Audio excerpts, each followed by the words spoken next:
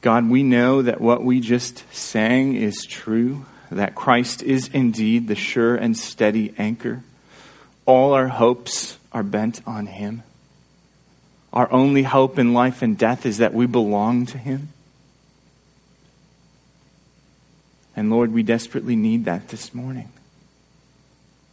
With all of the weight and cares of the world that we bring with us this morning, we need something sure, something steadfast, something solid, something that will not give in and will not give way.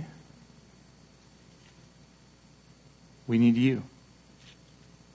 God, we need your Son, Jesus, and the promises, Christ, that you have bought for us. And we need your Spirit in us to help us in our unbelief. So I pray, Lord God, that as we go to your word this morning, that you would feed us with what is needful,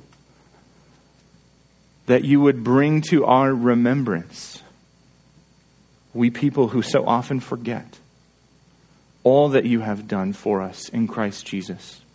All that you promised to do for us in Christ Jesus.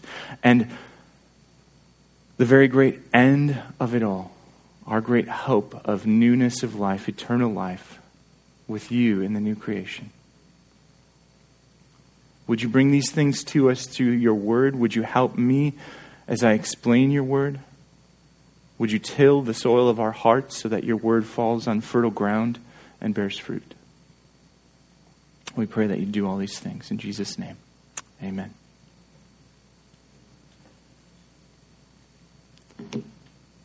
Our sermon text this morning is Ecclesiastes chapter 11, verses 7 through chapter 12, verse 8.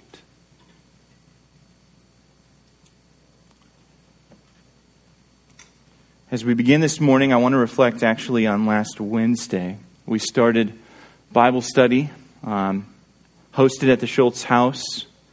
In our study of James, we looked at the first few verses. But as I was walking into study, if you've ever been to the Schultz house, you know that it faces the lake and it faces the westward side of the lake. And so when the sun is setting, it shines just straight into their windows, which makes for a glorious time trying to see one another during study. But God is good, and we could still see. One of the effects, though, is that as you walk towards their house, the sun hits you, and the breeze off the lake hits you just right. And on a day like last Wednesday, it was glorious. And I probably could have stood there for all of the time of study, just enjoying the sun hitting my face and enjoying the cool breeze off the lake. This is a reminder. It's meant to be a reminder when we experience things like that God's world is full of things that are very good. Sunshine is very good. The preacher agrees when he says in verse 7 of chapter 11, light is sweet, and it is pleasant for the eyes to see the sun. Right? Sunshine is very good. Not only that, but life is full of other goods. Coffee in the morning, the smell of it brewing, and the joy of enjoying it if you like coffee. Sitting around a campfire with friends talking late into the evening. Experiencing the joy of fellowship and the joy of just smelling the burning wood and seeing the flames dance up into the darkness. These are good moments that we ought to enjoy. Going on a picnic with the family on a beautiful summer day. Eating outside in God's good creation and looking all around us and saying, this is good. Life is full of moments like that, and they ought to be enjoyed. But we have seen, as we've traveled through Ecclesiastes with the preacher is not just sunshine and rainbows. The preacher is not just reflecting on the goodness in life. We know that under the sun, life is filled with many dark days. We remembered one of those dark days yesterday as we remembered the 20th anniversary of the September 11th attacks. Many lives lost, great evil done, changing our experience of living in this country forever. We know that other dark days come. Injuries happen. People get sick. People die. Friendships are broken. Business is lost. All of those kind of things happen to us under the sun. The preacher is frank about that. In verse 8, he says, if a person lives many years, let him rejoice in them all, but let him remember that the days of darkness will be many. All that comes is vanity. Under the sun, there is great good to be enjoyed and great darkness to be endured. How can we learn to do what the preacher commends over and over and over again, which is to rejoice, to enjoy? How can we learn to do that if the days of darkness are many? How, as the preacher says in verse 8, remember the days of darkness, how does that not ruin our joy? I don't want to remember the days of darkness as I'm standing there enjoying the sun, right? I don't want to remember the days of darkness as I'm sitting around a campfire. I want to be in this moment enjoying it. So how does this memory not ruin our joy? The world would say that happiness and joy comes from carefree living. But we know that looking at the reality of life under the sun, we can't live carefree. We can't remain young and dumb forever, right? We have to be realistic about life under the sun. The preacher wants us, in light of God's word, to not be naive in our rejoicing. God's word tells us that we can still enjoy the good in life. We can still find joy even under the sun. And that joy in life, that joy that we can have in life, only comes when we remember God. You can only enjoy life when you remember God. All through this text, as we'll see this morning, rejoice is paired with remember. Rejoice is constantly paired with remember. And as we read this whole text this morning, listen for that. The preacher is concerned that we learn to rejoice rightly. And he's saying in order to do that, we have to remember certain things. So let's listen for that now as we read Ecclesiastes chapter 11, verses 7 to 12, verse 8. The preacher says this, light is sweet, and it is pleasant for the eyes to see the sun. So if a person lives many years, let him rejoice in them all. But let him remember that the days of darkness will be many. All that comes is vanity. Rejoice, O young man, in your youth, and let your heart cheer you in the days of your youth. Walk in the ways of your heart and the sight of your eyes. But know that for all these things, God will bring you into judgment. Remove vexation from your heart and put away pain from your body, for youth and the dawn of life are vanity.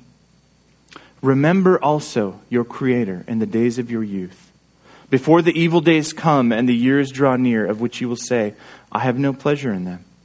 Before the sun and the light and the moon and the stars are darkened, and the clouds return after the rain.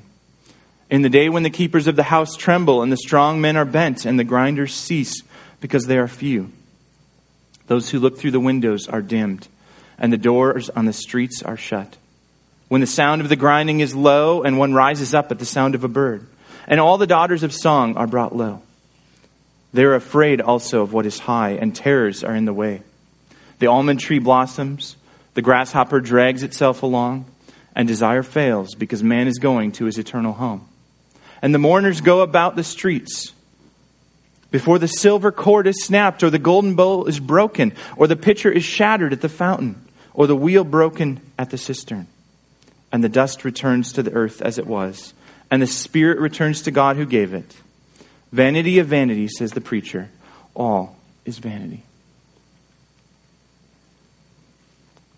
We're going to travel through this text and look at three aspects of rejoicing rightly that the preacher wants us to see in light of his message. The first one I want to look at is that the preacher tells the young man to rejoice, right? We see that particularly in verse 9. Rejoice, O young man, in your youth, and let your heart cheer you in the days of your youth. We've seen over and over in Ecclesiastes a refrain that we must truly enjoy God's good gifts. We can only rejoice rightly if we truly enjoy God's good gifts. The preacher has said this over and over again. Look with me at a trek through Ecclesiastes as we look at this refrain of joy or rejoicing. Turn to Ecclesiastes chapter 2, verse 24. Ecclesiastes 2, verse 24. There is nothing better for a person than that he should eat and drink and find enjoyment in his toil. This also I saw is from the hand of God, for apart from him, who can eat or who can have enjoyment? For to the one who pleases him, God has given wisdom and knowledge and joy, but to the sinner he has given the business of gathering and collecting, only to give it to one who pleases God. This also is vanity and a striving after wind. Turn to Ecclesiastes chapter 3, verses 12 to 13. Preacher says this in Ecclesiastes 3, verse 12. I perceived that there is nothing better for them than to be joyful and to do good as long as they live. Also that everyone should eat and drink and take pleasure in all his toil. This is God's gift to man. Or Ecclesiastes chapter 5, verse 18 to 20. Ecclesiastes 5:18, the preacher says this. Behold, what I have seen to be good and fitting is to eat and drink and find enjoyment in all the toil with which one toils under the sun the few days of his life that God has given him. For this is his lot. Everyone also to whom God has given wealth and possessions and power to enjoy them and to accept his lot and rejoice in his toil, this is the gift of God. Or Ecclesiastes chapter 9.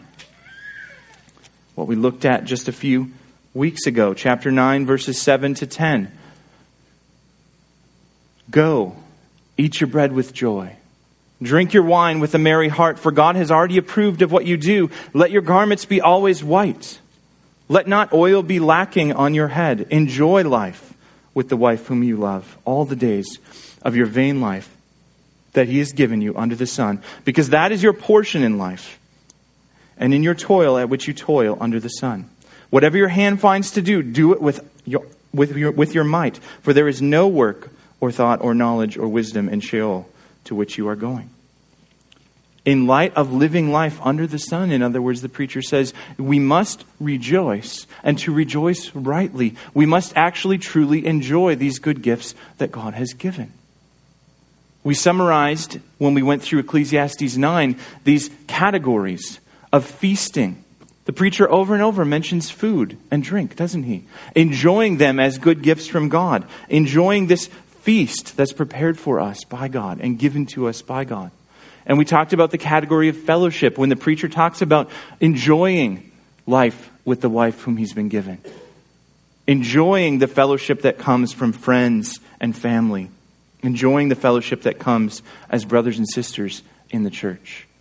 Not only that, but enjoying this fruitful labor, this work, taking joy in your toil, the preacher says. Even though he says over and over again that the gain we're searching for does not come from our toil, he still over and over again tells us to rejoice in our toil, to rejoice in the fruitful work that God has given us to do. So friends, even though all is vanity, and the preacher starts there in verse 2 of chapter 1, vanity of vanities, all is vanity. And he ends his message there, we saw in our text this morning, in chapter 12, verse 8. Vanity of vanities, all is vanity. Even though we live in a world that is full of hevel under the sun. Eat, drink, dress yourself, marry, have children, enjoy friendships, laugh together, experience the joy of hard work. Experience the joy of satisfaction in a job well done. All of those things we're called to enjoy. The preacher calls us to enjoy those, and those help us rejoice rightly in God, because they are all pointing to something. Our feasting, our fellowship, our fruitful labor points back to the garden. It's a memory of what God had given us to do in the garden, right? Every tree and every plant yielding seed is for you for food to feast on. Adam, I've brought you Eve, and together you are to enjoy this fellowship of marriage, naked and unashamed. And what was the command given to Adam and Eve? Be fruitful, multiply, fill the earth, exercise dominion, work and keep this garden. Experience fruitful labor of gardening and extending this garden as God's presence throughout the earth. As we experience enjoying God's good gifts, we're having a memory, a flashback of Eden, of the goodness, the very good that God created. And we're having a pointer to the new creation, a foretaste of the new creation. Where what do we have? We have a feast with the Lamb, the marriage supper of the Lamb. We have fellowship with Christ and his bride.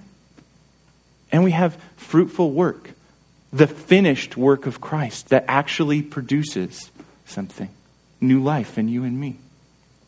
As we live in this world, enjoying God's good gifts, we point to these things. We point back to the Garden of Eden, and we point forward to the new creation. We're given a memory and a foretaste to help our rejoicing in God.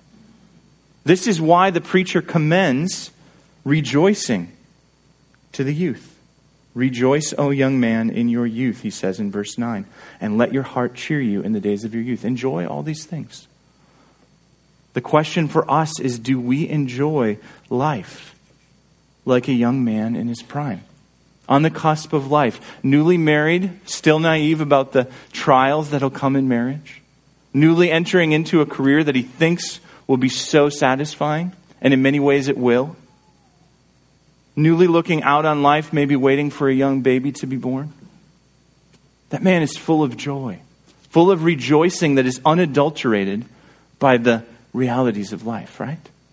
Unadulterated by the experiences of disappointment and sadness in the dark days to come. And the preacher wants us to rejoice in God's good gifts like that young man rejoices in the life in front of him. He doesn't want us to say, but I got to hold myself back from enjoying these things because I know they won't last. No, he says to the young man, walk in the ways of your heart and in the sight of your eyes, in verse 9. He wants him to enjoy these things, and he wants us to enjoy these things. You might think, if you read the latter half of verse 9, though, that maybe this is a trap. Because at the end of verse 9, what does he say? He says, know that for all these things, God will bring you into judgment.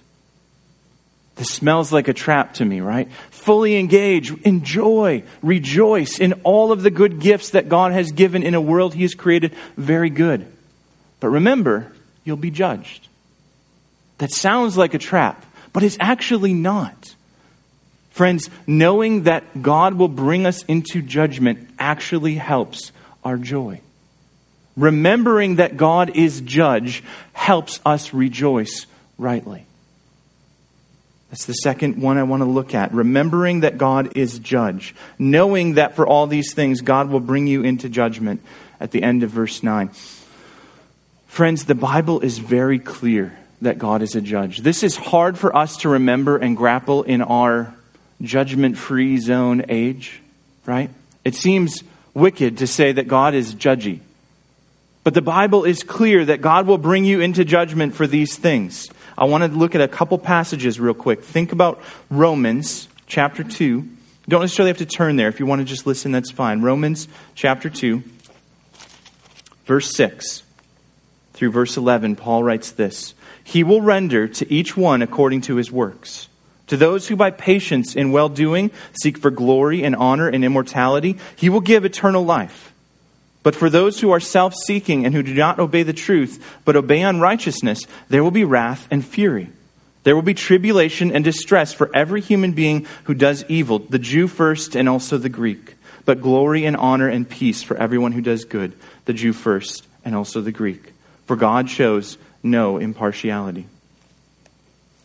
Or here, 1 Thessalonians chapter 1, verses 5 to 10. Paul writes this.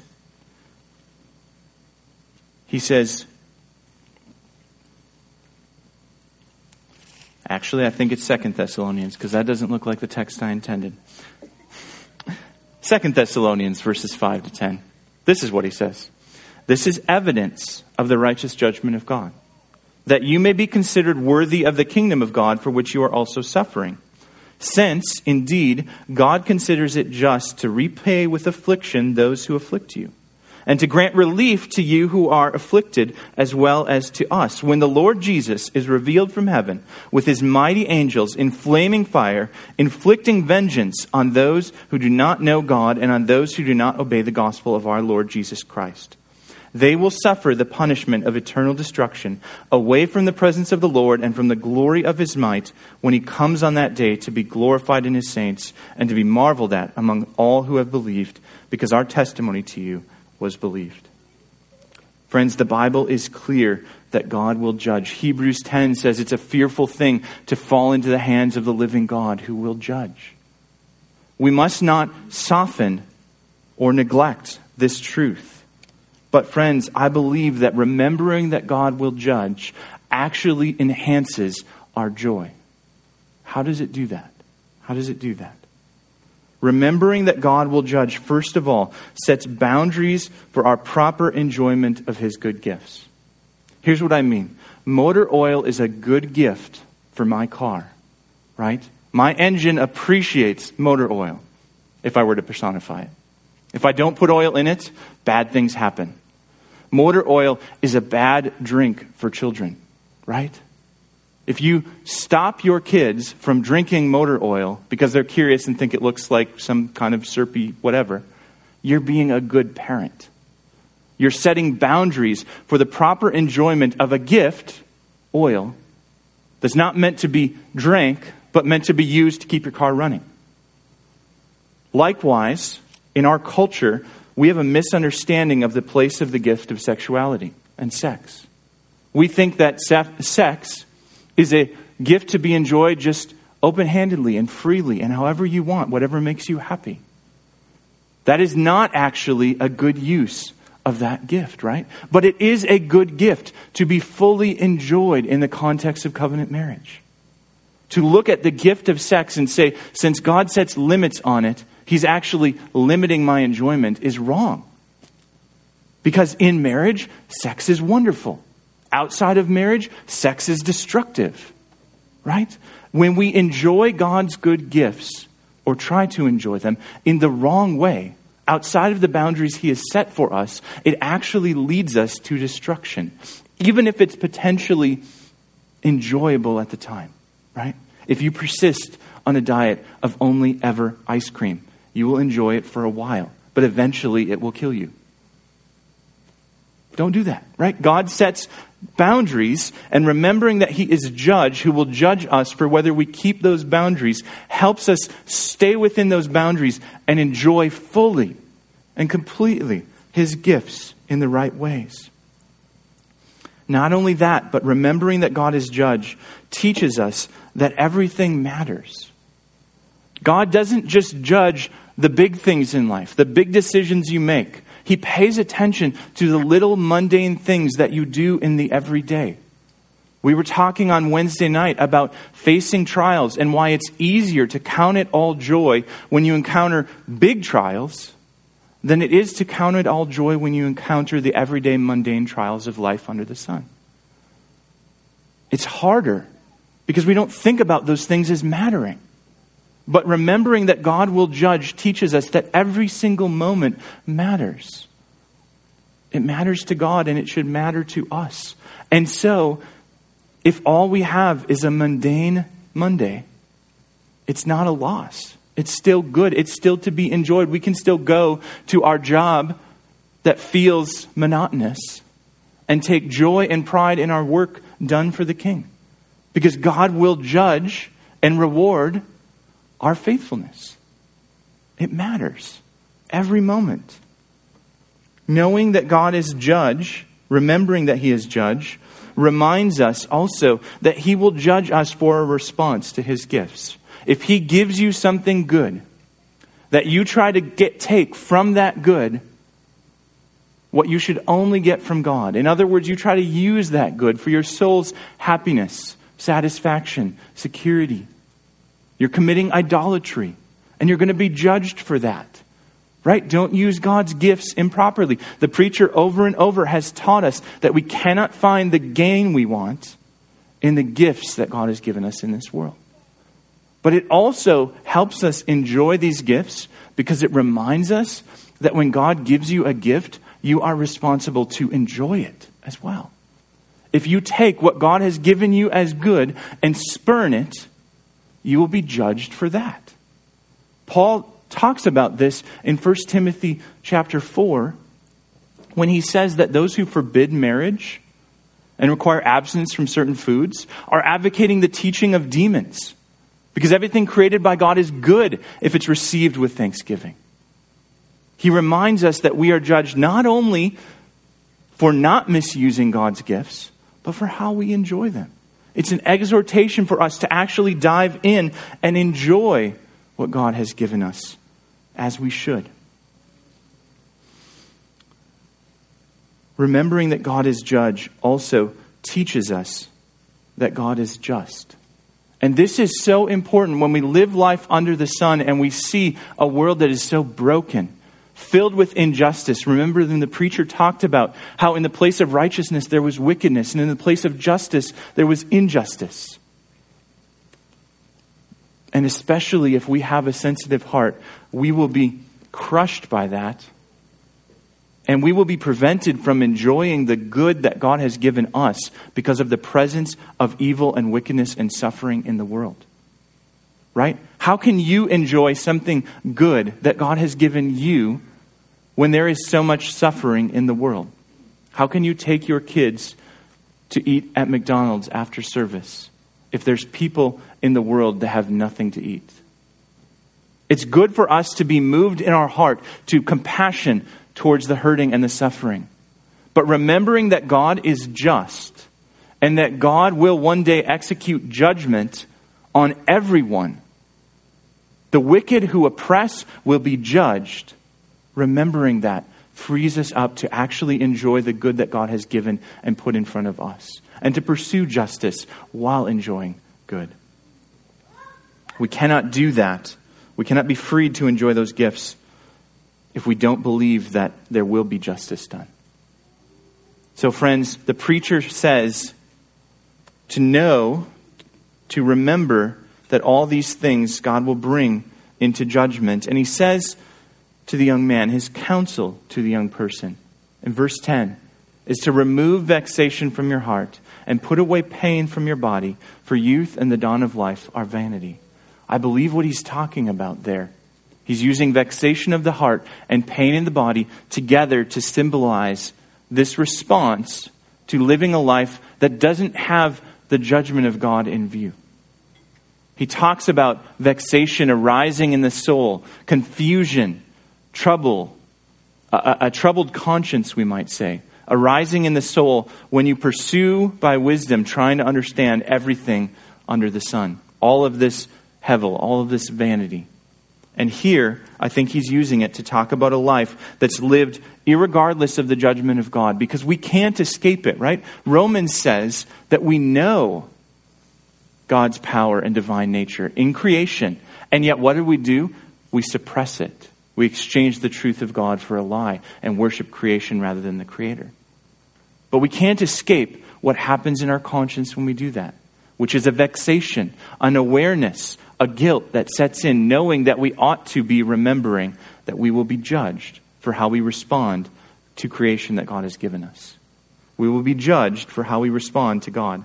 Because God is judge, we ought to remove the anxiety by living in light of that, by remembering that He is judge. And because He is judge, our enjoyment of life ought to be more realistic and circumspect than worldly enjoyment. It ought to be full, and yet it ought to be not naive. It ought to be circumspect, and it ought to be realistic. The third thing the preacher talks about that is needful for us if we're going to rejoice rightly is that we remember that God is Creator. We learn to rejoice rightly by remembering God as Creator. He says this in verse 1 of chapter 12. Right? Remember also your Creator in the days of your youth. Remember also your Creator. It's easier for us, I think, to remember that God is Creator, because that doesn't feel as dangerous as judge. That feels a little more comforting.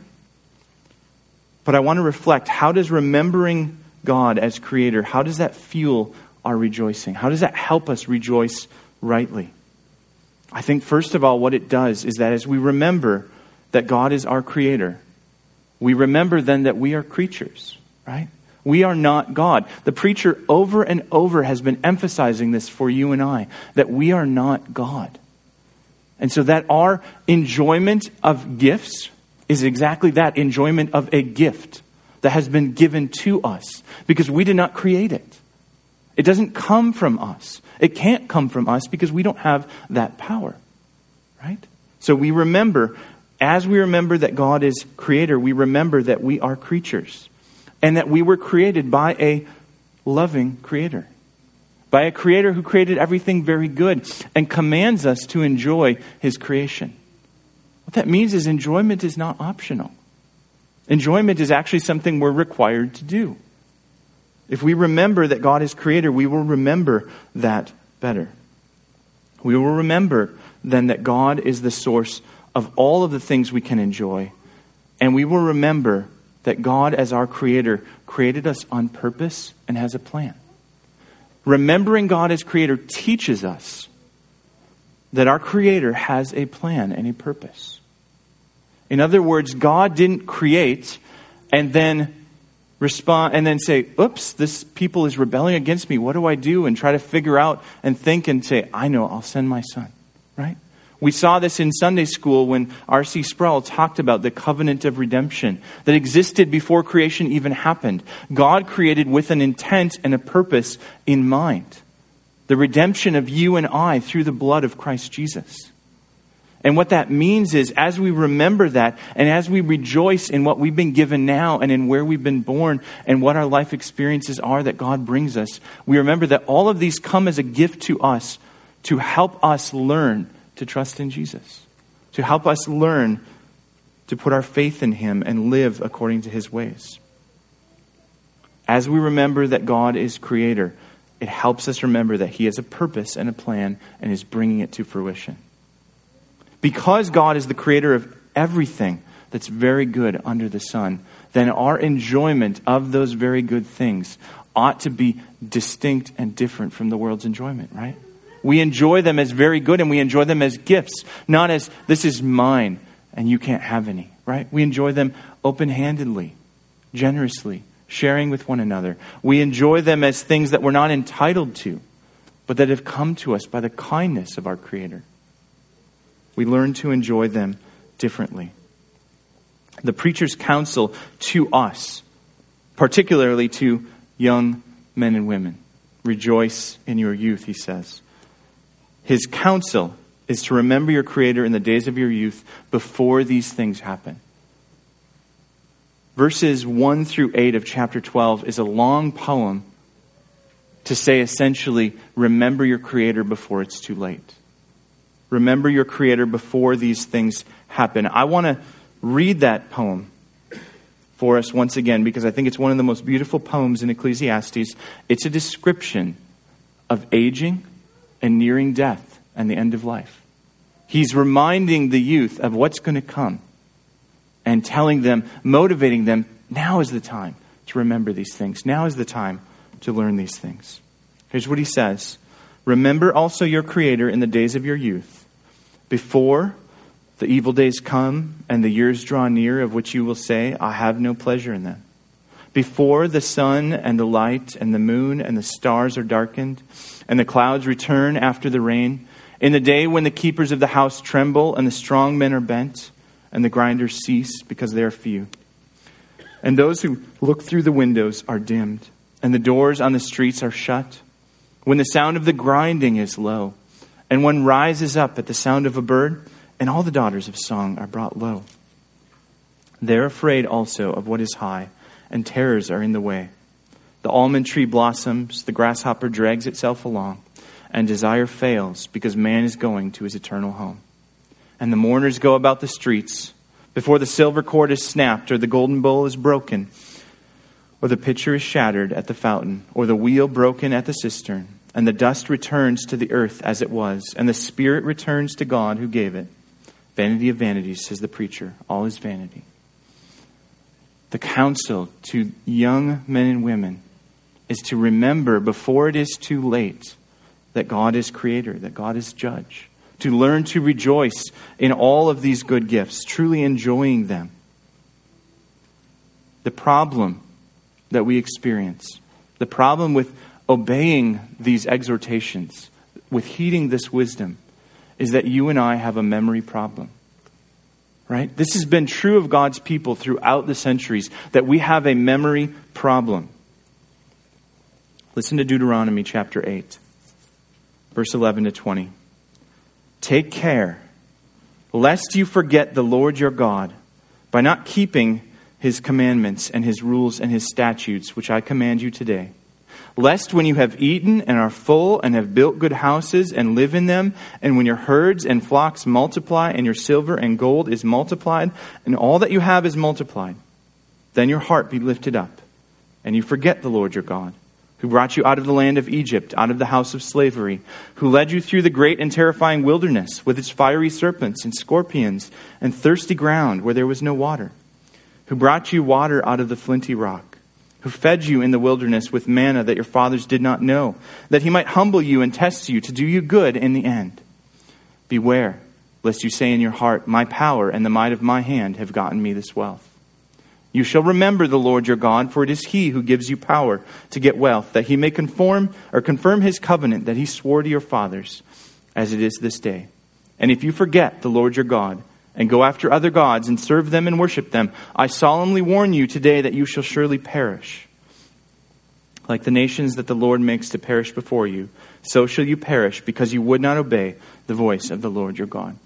This was written to God's people in ancient Israel, after they were brought out of Egypt, out of slavery, led through the wilderness, like Moses says, fiery serpents, the ground swallowing up God's enemies, people fleeing before them, pillar of fire and pillar of cloud, manna, quail, etc. And they're getting ready to enter the promised land, the land of goodness and fullness, where everything is laid out for them to enjoy fully as they ought to and rejoice in. And what does God say? Take care lest you forget. You have a memory problem. This is true of God's people back then. It's still true of God's people now. We have a memory problem. We are prone to forget God.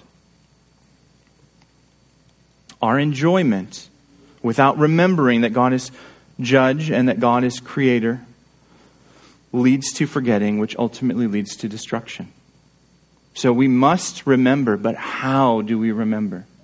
How do we learn to overcome? How do people with a memory problem learn to overcome that memory problem, that forgetfulness, and remember God? That's what we long to do, right? The preacher is giving this advice specifically to young people, right? That's important because he's saying, form these habits of memory in you at a young age. This is why Moses writes in Deuteronomy, in the Shema, what Israel ought to do. Hear, O Israel, Deuteronomy 6, verse 4. Hear, O Israel, the Lord our God, the Lord is one. You shall love the Lord your God with all your heart and with all your soul and with all your might. How? These words that I command you today shall be on your heart. You shall teach them diligently to your children, and shall talk of them when you sit in the house, and when you walk by the way, and when you lie down, and when you rise. You shall bind them as a sign on your hand, and they shall be as frontlets between your eyes. You shall write them on the doorposts of your house and on your gates. God's people must remember, and it starts with teaching our children the ways of God. It starts with teaching our children to think about God as judge and as creator, and everything good as flowing from him. That's why the preacher in Ecclesiastes is targeting young people, saying, learn these things while you are young. What he wants them to learn is life rhythms, life habits that reflect and remember God as creator and as judge. I think a helpful way to think about them, as I was trying to think about how to help us think about what does it look like to remember, is we want to learn habits that interrupt our forgetfulness. Habits that interrupt our forgetfulness with what is unforgettable. Remember, in other words, learn to remember God's saving acts. God did this in Israel, the Exodus from Egypt. And what did he do as part of that. He instituted a feast, right? Where year by year, God's people would eat this meal and it would interrupt their forgetfulness of what God had done in Egypt. Because they would be reminded of the lamb and the blood put over the doorposts and the angel of death passing over. And they would be reminded of being brought out of the land of Egypt, out of slavery, and into the goodness and fruitfulness of the land. God would interrupt their year with this feast. As we remember and commemorate God's saving acts, God interrupts our year. He does this with things like Christmas, right? Things like Easter, where it is abnormal and we're reminded, in spite of our forgetfulness, what God has done, that He is both creator and judge. I think we can have our forgetfulness interrupted week by week by remembering the Lord's Day. We live in a pattern, right? Where week by week we take one day a week and we interrupt our regular habit of work. We interrupt our regular habit of doing whatever we want. And we come together and we hear God's word and we sing about His word and we sing about His saving faithfulness in Christ Jesus.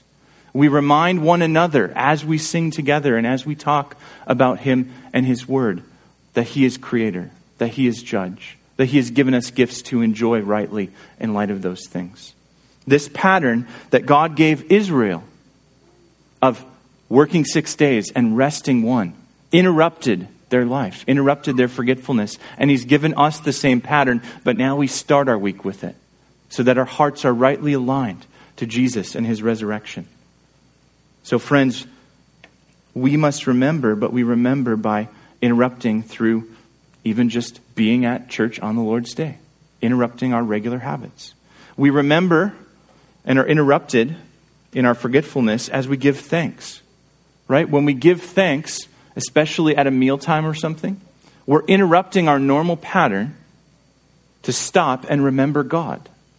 We're reorienting our hearts to these gifts that we have on this table are not ours and our own making. They're given to us by one Creator. And we are judged on how we receive them. We interrupt our forgetfulness of God when we do things like that.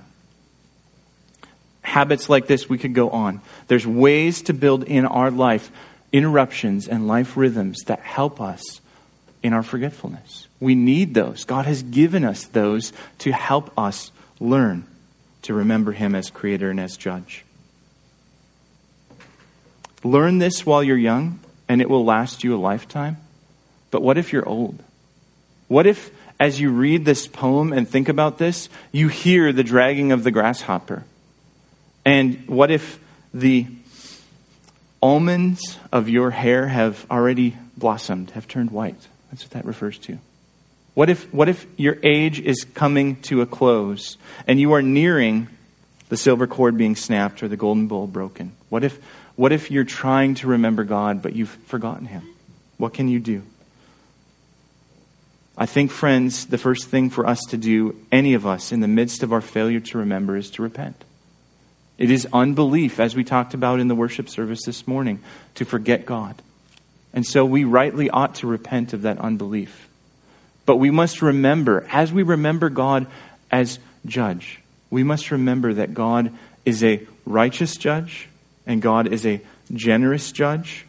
God is gracious to us in Christ Jesus, abounding in steadfast love and faithfulness, quick to show mercy to those who repent.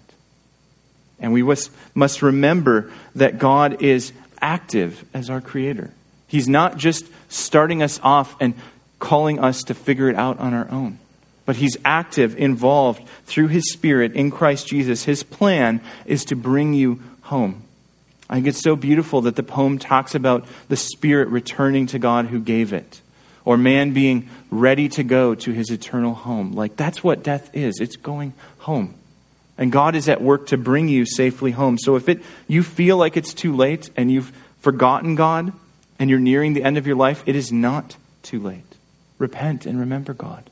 And then help your brothers and sisters, especially those younger than you, learn to remember God by using your wisdom and your life experience to remind them that God is Creator and Judge, and we can rejoice in that. So friends, the message of the preacher this morning is to rejoice rightly. We must learn to do that by enjoying God's good gifts while we remember that God is over all of life, all of redemptive history. He's creator, Genesis, the start of our Bible, the start of your life. He gave you life and breath. And He's judge, Revelation, the end of our Bible, the end of all of redemptive history, the end of your life where you will stand before Him in judgment. God is over all of it. And as we remember that He is creator, we dive deeper into enjoying His gifts, and we learn to long for the greatest gift. The greatest gift that He could give us, where we will truly find gain. Just His Son Jesus, right? And as we remember that He is judge, we dive deeper into an awareness of our own brokenness and sin, an awareness of His righteousness and holy judgment. And what are we done? What happens to us? We're driven to look for relief from that judgment, right? We're driven to the cross where we find Jesus, where we find God's graciousness to us. We learn from the book of John and from the book of Acts that Jesus Himself is both creator and judge. And so when we're called to remember this, we're called to remember Jesus Himself, who is our only hope. And if we remember Jesus, friends, our rejoicing will be right and good and pleasing to God and enjoyable to us. And we will live under the sun full of joy, remembering Christ Jesus. Let's pray.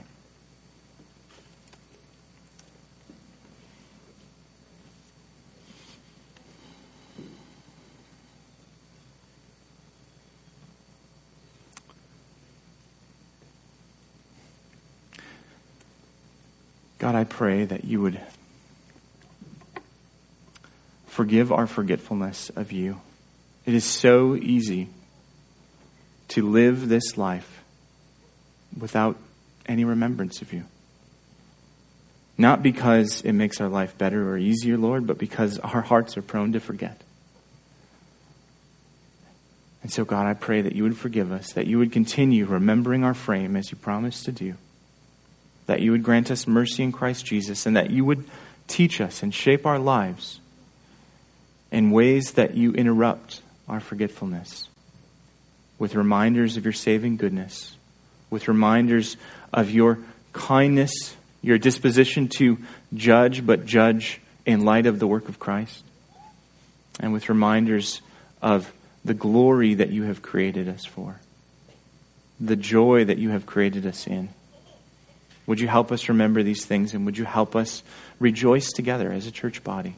I pray that we as sojourners would be filled with joy, that remembering these things would not tamper our joy, but would heighten it. Lord, would You do these things by Your Spirit, we pray. Amen.